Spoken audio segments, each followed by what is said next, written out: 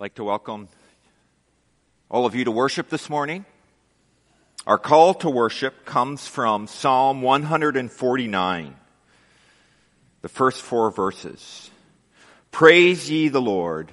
Sing unto the Lord a new song, and his praise in the congregation of saints. Let Israel rejoice in him that made him. Let the children of Zion be joyful in their King. Let them praise his name in the dance. Let them sing praises unto him with the timbrel and harp. For the Lord taketh pleasure in his people. He will beautify the meek with salvation. Please turn with me in your Bibles to Genesis chapter 27. This morning we're going to be reading the entire chapter. And I'd like to start at verse 34 of chapter 26. So chapter 26, verse 34, all the way to the end of Genesis 27. Hear the word of our Lord.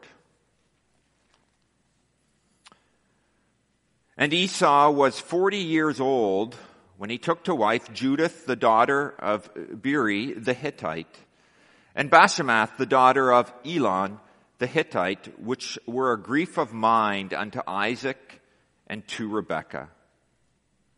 And it came to pass that when Isaac was old and his eyes were dim, so that he could not see, he called Esau his eldest son and said unto him, My son.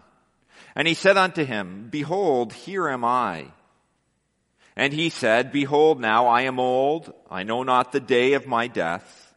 Now therefore take, I pray thee, thy weapons, thy quiver and thy bow, and go out to the field, and take me some venison, and make me savory meat, such as I love, and bring it to me, that I may eat, that my soul may bless thee before I die.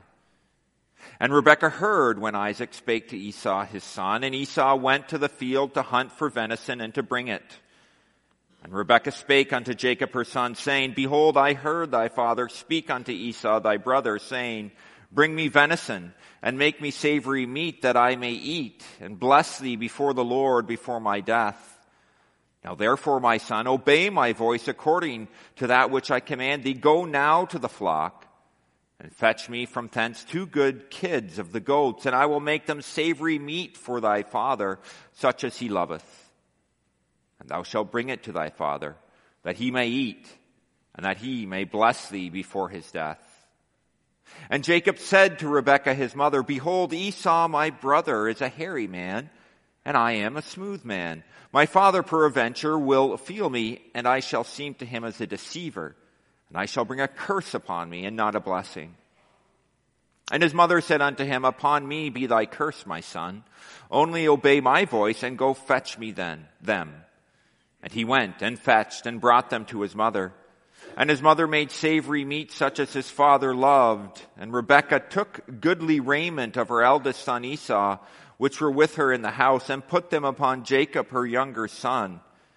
And she put the skins of the kids of the goats upon his hands, and upon the smooth of his neck. And she gave the savory meat and the bread which she had prepared into the hand of her son Jacob. And he came unto his father and said, My father. And he said, Here am I. Who art thou, my son? And Jacob said unto his father, I am Esau, thy firstborn. I have done according as thou badest me. Arise, I pray thee, sit and eat of my venison, that thy soul may bless me.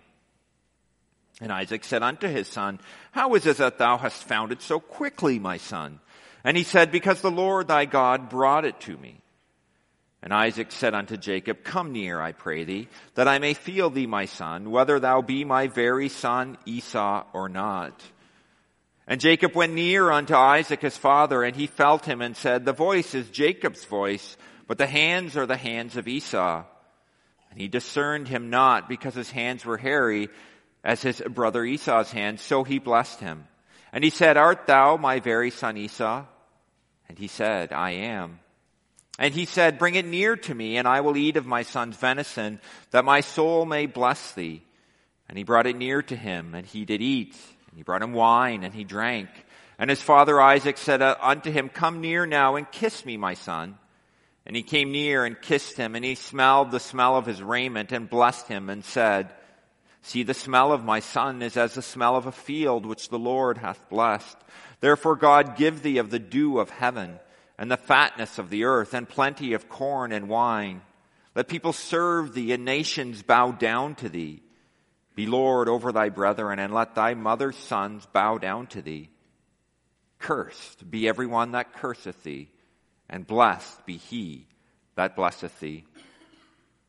And it came to pass, as soon as Isaac had made an end of blessing Jacob, and Jacob was yet scarce gone out from the presence of Isaac his father, that Esau his brother came in from his hunting. And he also had made savory meat, and brought it unto his father, and said unto his father, Let my father arise and eat of his son's venison, that thy soul may bless me.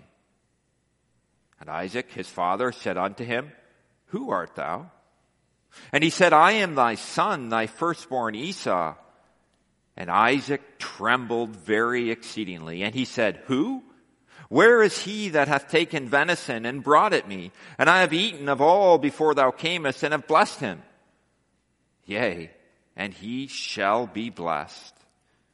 And when Esau heard the words of his father, he cried with a great and exceeding bitter cry, and said unto his father, Bless me, even me also, O my father. And he said, Thy brother came with subtlety, and hath taken away thy blessing. And he said, Is not he rightly named Jacob? For he hath supplanted me these 2 times. He took away my birthright, and behold, now he hath taken away my blessing. And he said, Hast thou not reserved a blessing for me? And Isaac answered and said unto Esau, Behold, I have made him thy lord, and all his brethren have I given to him for servants. And with corn and wine have I sustained him. And what shall I do now unto thee, my son? And Esau said unto his father, Hast thou but one blessing, my father? Bless me, even me also, O my father. And Esau lifted up his voice and wept. And Isaac his father answered and said unto him, Behold, thy dwelling shall be the fatness of the earth, and of the dew of heaven from above.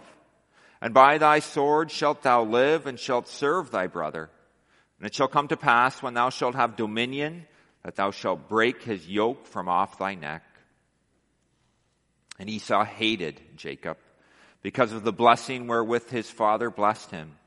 And Esau said in his heart, The days of mourning for my father are at hand.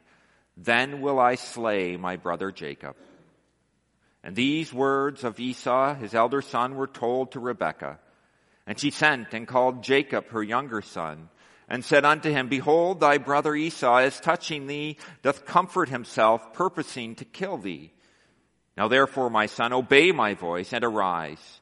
Flee thou to Laban my brother, to Haran, and tarry with him a few days, until thy brother's fury turn away, until thy brother's anger turn away from thee, and he forget that which thou hast done to him.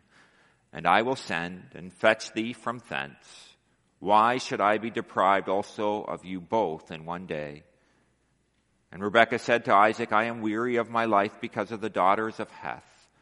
If Jacob takes a wife for the daughters of Heth, such as these which are of the daughters of the land, what good shall my life do me?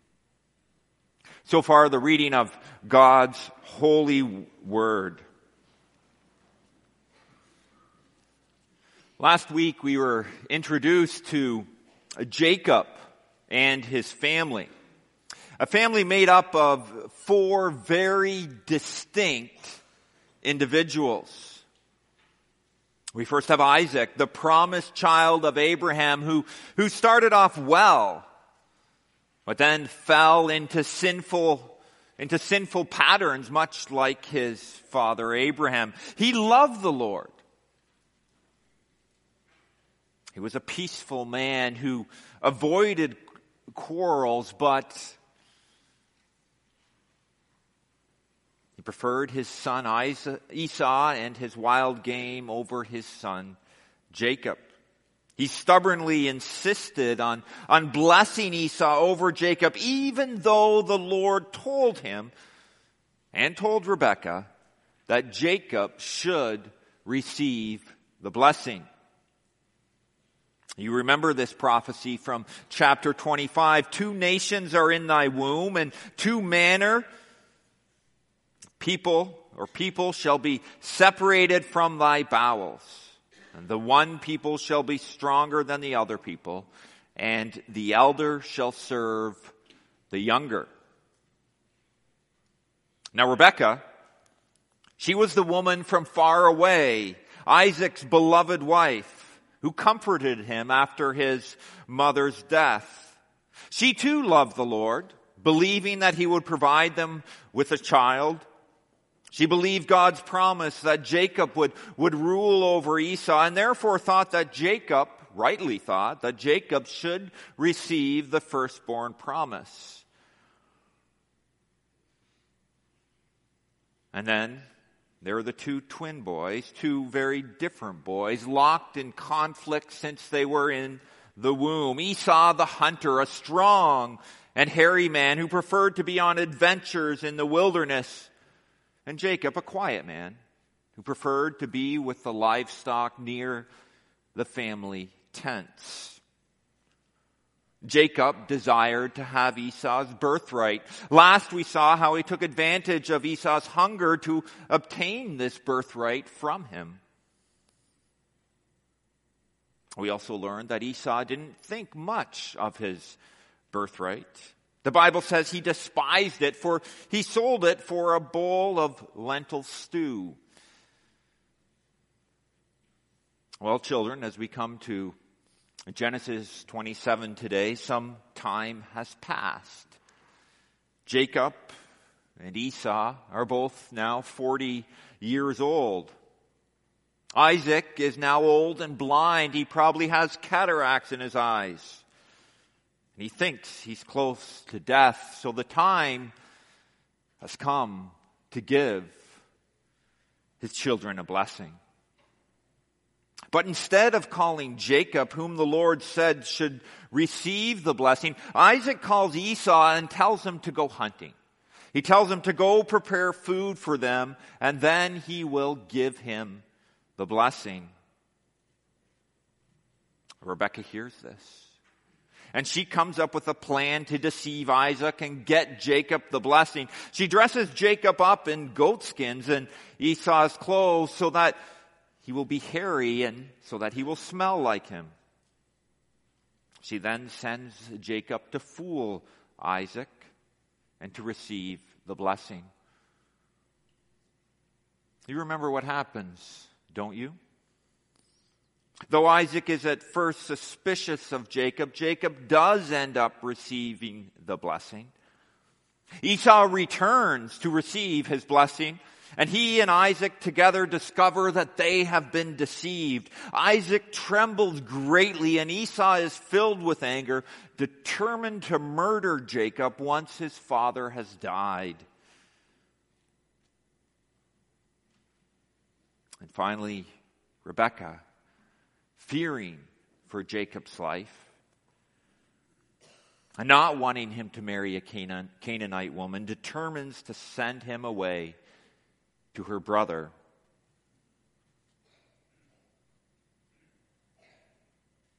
Well, in all of this, what we're going to be looking at today is the sovereignty of God over this whole situation, over this whole family calamity. God's sovereignty in the chaos of this family.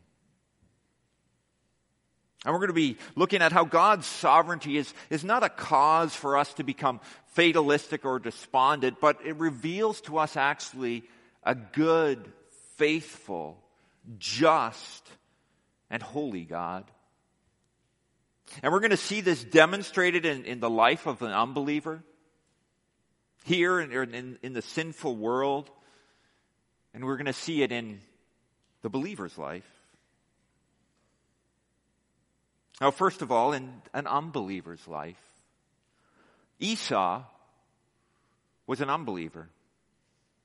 He had no need for the Lord or his covenant promises. He, like most of the people in this world, was only living for the here and the now. He only has a horizontal oriented life, not a vertical one.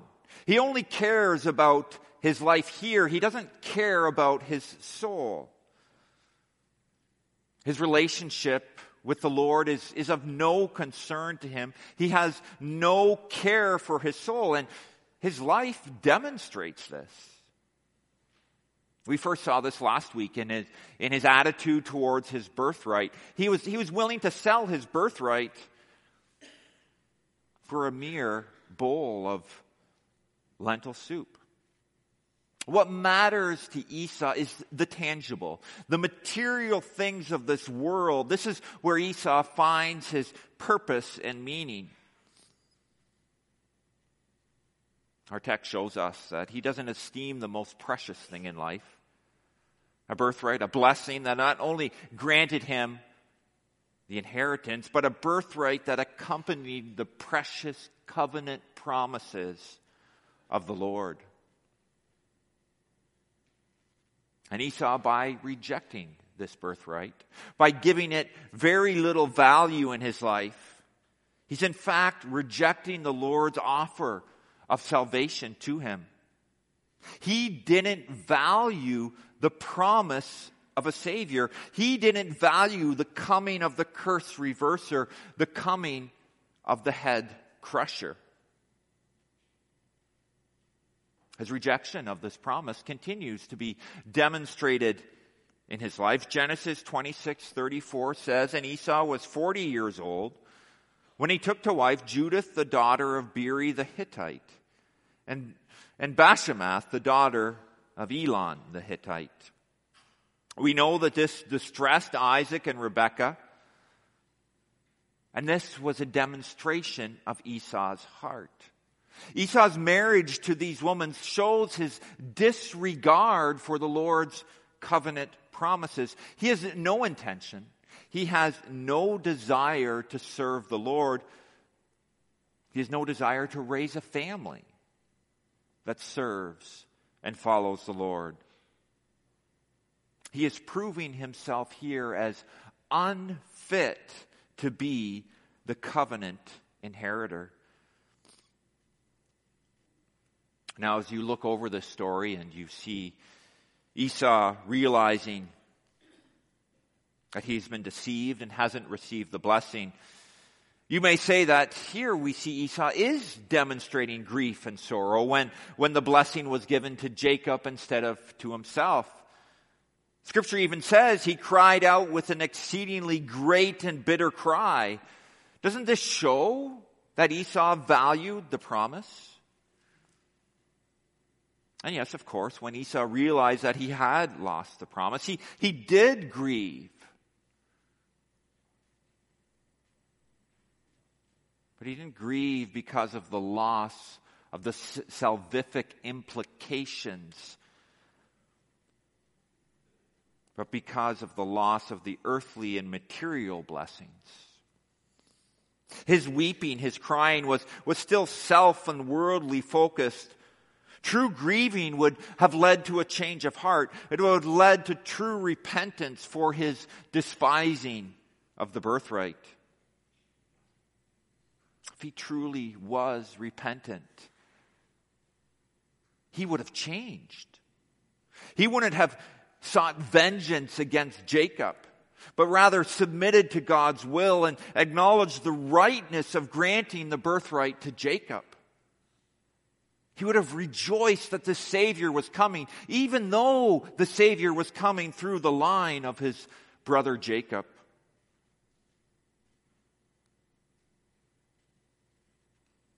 Esau was rejected by God, rejected as the vehicle of the covenant. Hebrews 12:17 confirms this. "For ye know how that afterward, when he would have inherited the blessing, he was rejected, for he found no place of repentance, though he sought it carefully with tears." Esau was rejected, and his repentance was not a true repentance. Again, we need only look at his life following this. He didn't change. He desired to murder Jacob. And he went out and married again. Yes, he was sensitive to his parents' desire that he not marry a Canaanite. So he goes out and marries a daughter of Ishmael instead.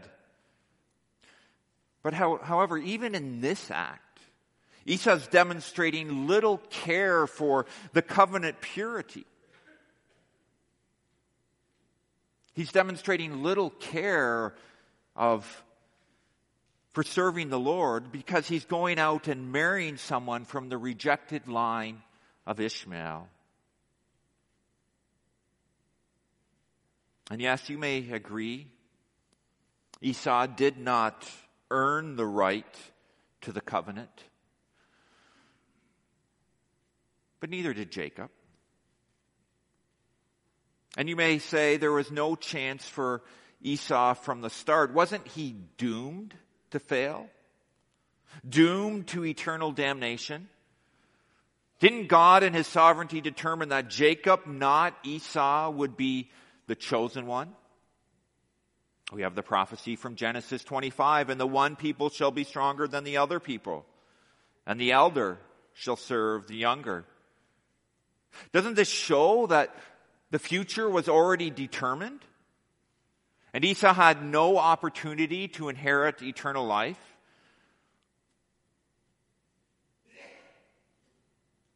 Well, I would argue that Esau had every opportunity. That he was fully responsible for his own damnation. And yet the Lord was sovereign over Esau. God's sovereignty is a good thing. But it can be difficult to understand. We recognize that it is true. And we rejoice in the fact that our God is good and just and that He is in complete control. We often have trouble reconciling God's sovereignty with our responsibility. The Bible presents us with this dilemma here in Esau's life. We read also in Romans 9, Jacob have I loved, but Esau have I hated. And I will have mercy on whom I will have mercy, and I will have compassion on whom I will have compassion. And because of this, we may incorrectly assume that God's sovereign will is unjust. Now, I admit that the relationship between God's sovereignty and our responsibility does present us with a mystery. But it is a mystery that the Bible clearly and pointedly teaches. Who God elects, who the Lord chooses for salvation, who He decrees will be eternally saved or damned. This is His secret will. We do not have election detectors. We can't go around determining who the elect are. Only the Lord knows this. And this is only revealed when the grace of the Lord Jesus Christ is worked in someone's life. And only fully confirmed when they enter into glory. Now, I don't want to spend all my time this morning digging deep and deeper into the mysteries of this doctrine. But I want to show that God is good. I want to show that God is just as He exercises His sovereignty over all things. God's sovereignty and our responsibility, they're different sides of the same coin. Both are true and they do not contradict one another. But because we are finite, because we have limited minds and are not able to discern the secret things of God, we must be content with what the Lord reveals to us in Holy Scripture. God, our Lord, our God, is infinite. He has perfect wisdom. He is love. He is just, and he does all things well.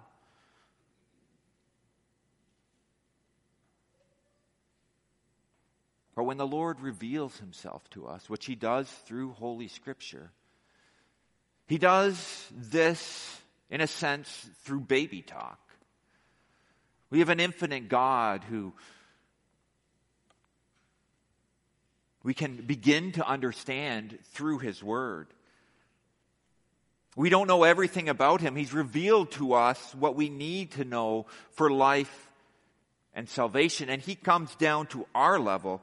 He speaks to us, like I said, in a sense, in baby talk. So that we can begin to understand him. And when we look at Holy Scripture, Scripture does not speak of God's sovereignty. It does not speak of man's responsibility as contradicting each other, but as working perfectly together. And when Esau on the last day, when he appears before the Lord, he will not be able to cast any blame God's way. He will not be able to blame God for his unrepentant condition, for the fault fully lies with him. He made his decision, and he chose the world instead of following the Lord. We see throughout our passage, if we look at Esau's life, he had every opportunity to submit to the Lord, to submit to God's will, to repent, and to trust the coming Savior for his salvation.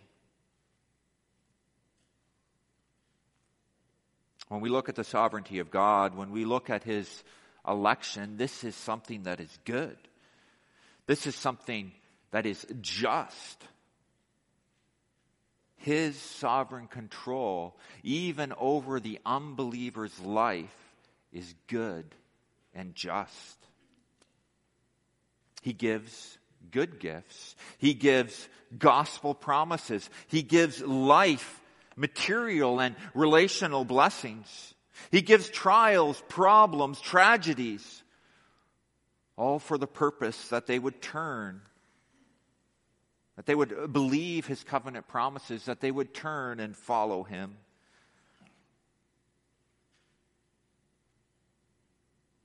And this sovereign God, this God who is in control of your life, this electing God, dear unbeliever, this God provides hope for you. You say you cannot save yourself, that you simply can't choose and follow Jesus. And this is true. But the Lord here commands you to. And he does not command what he will not give the power to do. He commands you who have no faith, to take a step of faith. He commands you who are unable to believe, to believe. And it is when we are backed against the wall of this paradox, that election should actually become your hope. It should become your surety. Election is a comfort to the searching sinner. The electing God should be your only hope. I remember when the Lord first started working in my life. I was being convicted of sin, seeing my desperate need to be saved, my desperate need for Christ. And election actually became a comfort to me. Because I looked and I saw something's changing here. The Lord's beginning to work. I can't save myself. It's all the Lord's work. And I thought, if this is the work of a sovereign God in my heart, if this is the work of an electing God in my heart, it's a good thing.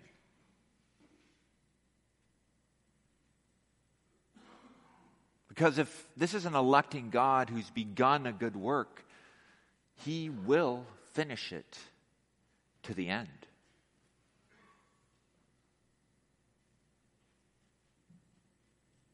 And electing God, a Savior who delights to save sinners, a continuously working God who's always working in the hearts of sinners. This God, He is your hope. He is actually more willing to save you than you are willing to save yourself. For without His work, you will not be saved. You will not choose to be saved. But you will be like Esau, continuing on with an unchanged heart. So what hope do you have but to turn to this God, to turn to the Lord Jesus Christ, to the Lord whose work it is to change the hearts of sinners? So turn to the Lord. Bring your sins to Him. Trust Him for your salvation. And when you look back, you will see that you did nothing. That everything was Him. That He was the one who did it all. He was the one who turned you, who worked true faith in you. That it was only He, the sovereign electing God, who saved you.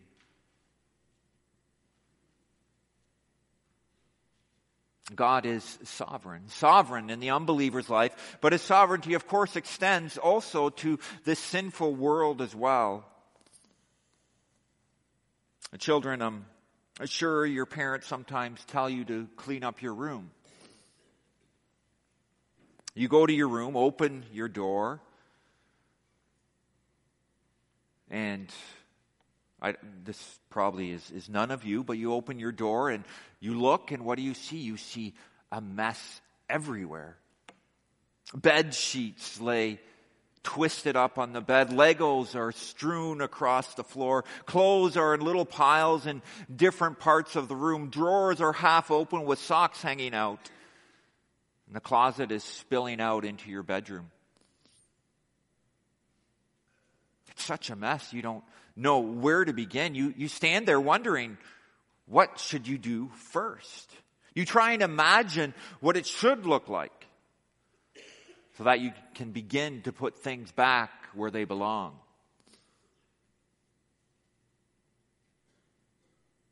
You're asking yourself, how can you create order out of this disorder around you? How can you turn such a mess into something so neat and orderly? Well, if you remember Jacob's family from last week's sermon and the events that we just read of in Genesis 27, you know that his family is a mess. They started out well. Isaac and Rebekah loved each other. They believed God and trusted in His covenant promises. But somewhere they strayed. Somewhere they allowed their sinful inclinations to take over a large portion of their life. Their selfishness, their drive, their desire to achieve their own agenda outside of God's revealed will became the dictating principle in their lives.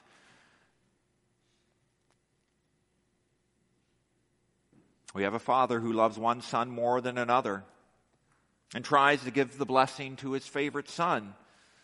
We have a mother who arranges for and commands her favorite son to lie and deceive her husband and his father. We have two sons who care only for themselves. One deliberately walking in a worldly manner, the other making scheming and a deceit a way of life. What a mess. The only good thing that seems to happen is that somehow the one to whom the blessing is promised, he actually receives it.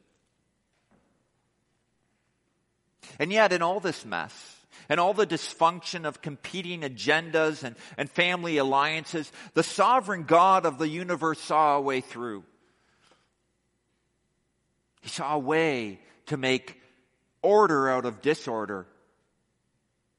In fact, he dictated exactly how things would go, and he was in complete control of the situation. Now we have to be careful here. The Lord was not the author of the sin that occurred here, but in his sovereign control, he used it for good. He used it for his good purpose. And I want to draw your attention first to Isaac. He, like all the others, was determined that things would go his own way. But Isaac was a child of God. He is perhaps backslidden, going his own way. But what does a good and faithful and sovereign Lord do? He stops Isaac. We see this in our text. When he, together with Esau, discovers the deceit of Rebekah and Jacob, he trembled exceedingly and said, "Who? Where is he that hath taken the venison and brought it to me? And I have eaten of all before thou camest, and have blessed him. Yea, and he shall be blessed." These words show a change in Isaac. He could have responded in anger. He could have cursed and banished Jacob, but his words show that he realized that the Lord had found him out. That the Lord had accomplished his promised will despite Isaac's disobedient intentions. We see this pictured in Isaac's trembling. This is not the trembling of a person who is angry. He is not boiling with anger. Isaac is terrified. He realizes what has happened. He realizes that he has gone against the revealed will of God, that he has sinned against the God he loves. His heart is filled with guilt for what he has done. He realizes that he stood in the way of the sovereign Lord of the universe. He realizes his error, and he has an instant change of heart. He loves the Lord. And we see this when he says, "I have blessed him, yea, and he shall be blessed." Here he acknowledges the rightness of Jacob being blessed, that it was the Lord's will, that it was the right thing to do, that the second oldest should receive the birthright. Isaac, the wayward child of God, the backslidden hero of the faith, has repented and returned. I say hero of the faith because this incident, the author to the Hebrews addresses. He says, "By faith Isaac blessed Jacob and Esau concerning things to come."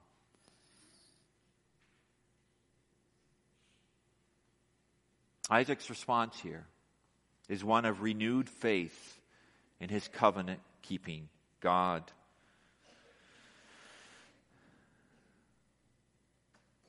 Esau's response is not one of faith. As we said already, he became angry. He vows to murder Jacob. He does not submit to God's will. He does not tremble like Isaac. But he does receive a blessing. I don't know if we can actually call it a blessing.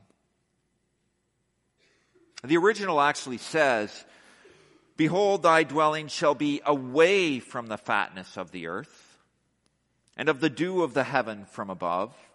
And by the sword shalt thou live, and shalt serve thy brother. And it shall come to pass, when thou shalt have dominion, that thou shalt break his yoke from off thy neck."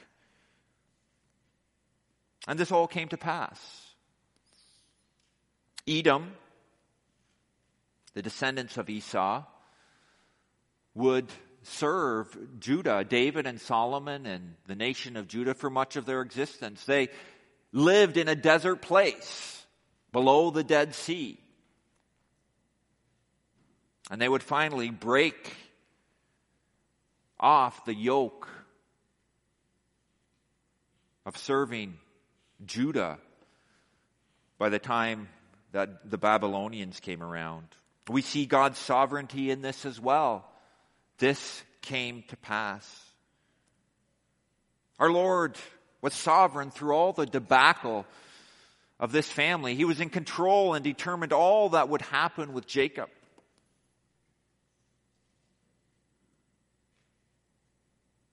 And this is much to say to us today. Perhaps your life is all messed up right now. Perhaps sin has overtaken you, or you're being consumed by it. You know you need to flee from it. You see its effect on you, but you can't let it go. Perhaps your home is a mess. You're not getting along with your spouse. You're not getting along with your parents or your siblings. In fact, your home doesn't look much different than what you'd expect the home of Jacob or Esau to look like. Flee to the Lord. Go to the Lord with all your mess. Bring him all your sin. He's provided a way in the Lord Jesus Christ. He loves to redeem sinners. He will sanctify sinners. Like he brought Isaac and Rebekah back to him. Back to trusting in his covenant promises. So you can trust him and reorient your life to Christ, living out of him and for him. Your hope is not yourself. Your hope is in this God who directs each of your steps. And second, bring him all the circumstances of your mess. Pray for those in the mess with you. Pray for conversion and restoration. Pray for wisdom. Pray to be a faithful witness. Lay all of your cares, your concerns for other souls. Bring them to the Lord who does all things well. Children and teenagers, you live in uncertainty. And the Lord willing, you have a full life ahead of you.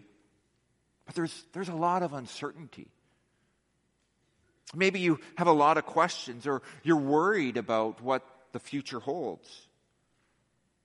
Perhaps you're living in a messy situation. You see your own sin. Maybe you see your parents fighting often, and you find it unsettling. Or you're having trouble with friends at school, or you're worried about whether you'll be successful in life or not. But you have hope. You have a great hope in a good, sovereign God. He has this scary world figured out. He tells us here about Jacob's family. He tells you about this family to show us how destructive sin is.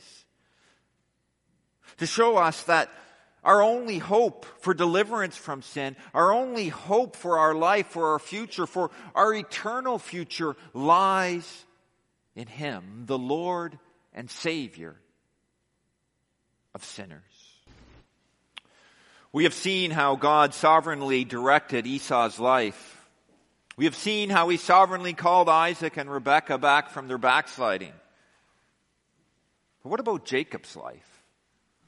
What is he doing here? Has Jacob been changed? Well, there's no indication of any change here. As far as we can tell, Jacob is the same man as he was before. The only glimmer of hope here is that Jacob does value these promises somewhat. He desires to have them. But in Jacob's own life, there's not much not much encouragement here. But there is a great hope. Not a glimmer of hope, but an everlasting hope. The hope here isn't found in Jacob. It's found in the Lord God himself. Jacob, left to himself, would continue down the road of self-worship and self-destruction. But here we're dealing with a covenant-keeping God, a God who chose him for salvation, an electing God, a God who would never let him go, a God who would slowly work, a God who would pursue Jacob, calling him, reprimanding him, teaching him.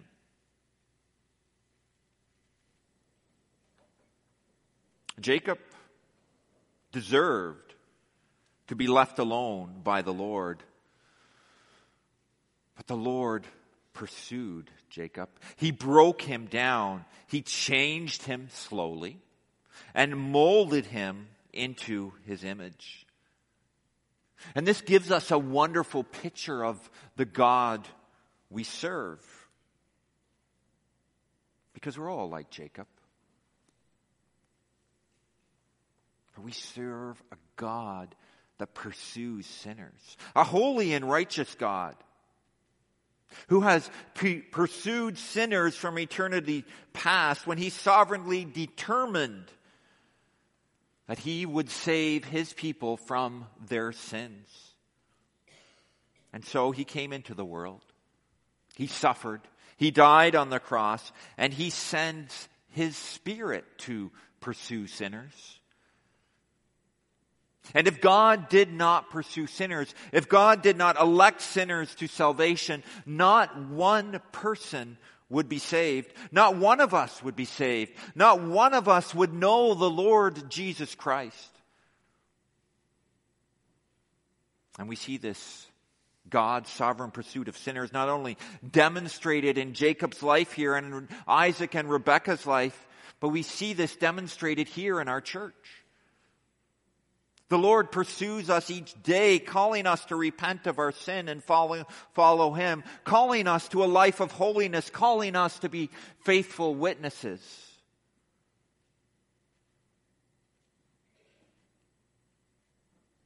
It's comforting to know that our God is a working God, that he's working here in our church, and we pray that he would continue to work in our lives.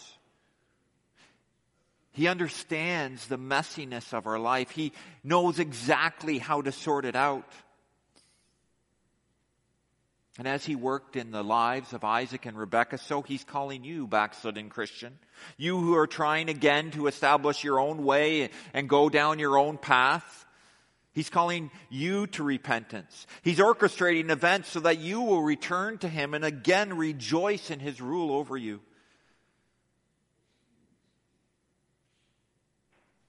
He's trimming away your sharp edges. He's conforming you to his image. He's putting an end to the scheming and plotting.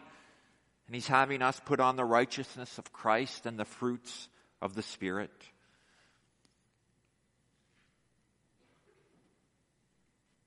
What this whole story shows us is a very simple message. A very simple message that, dear child of God, you can trust your God. You can trust your Savior. You can trust his sovereign control over your life. He's a track record that proves it. He's a great cloud of witnesses that testify to it, including the examples of all the believers here around you. Has the Lord ever done you wrong? Has he ever not been faithful?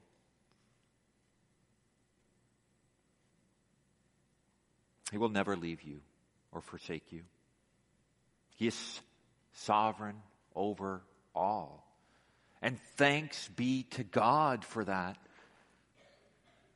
That our Lord rules over everything. A good, a just, a holy God, a loving God. Our Lord and our God is good, and he's good in all that he does. Amen.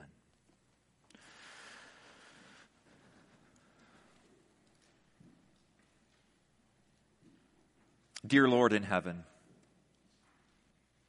we are so thankful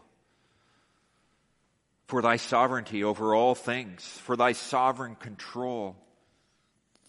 And Lord, bend our wills, break our wills, so that we would bow to thy will, so that we would quit trying to establish our own sovereignty. But, O Lord, that we would serve and love thee all the days of our life. Lord, remember the rest of the events in this day, the preaching of thy word that will happen this afternoon and this evening, the catechism classes, the confession of faith class, the Sunday school, Lord.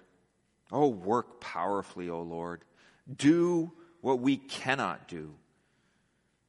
And we pray this all in Jesus' name. Amen.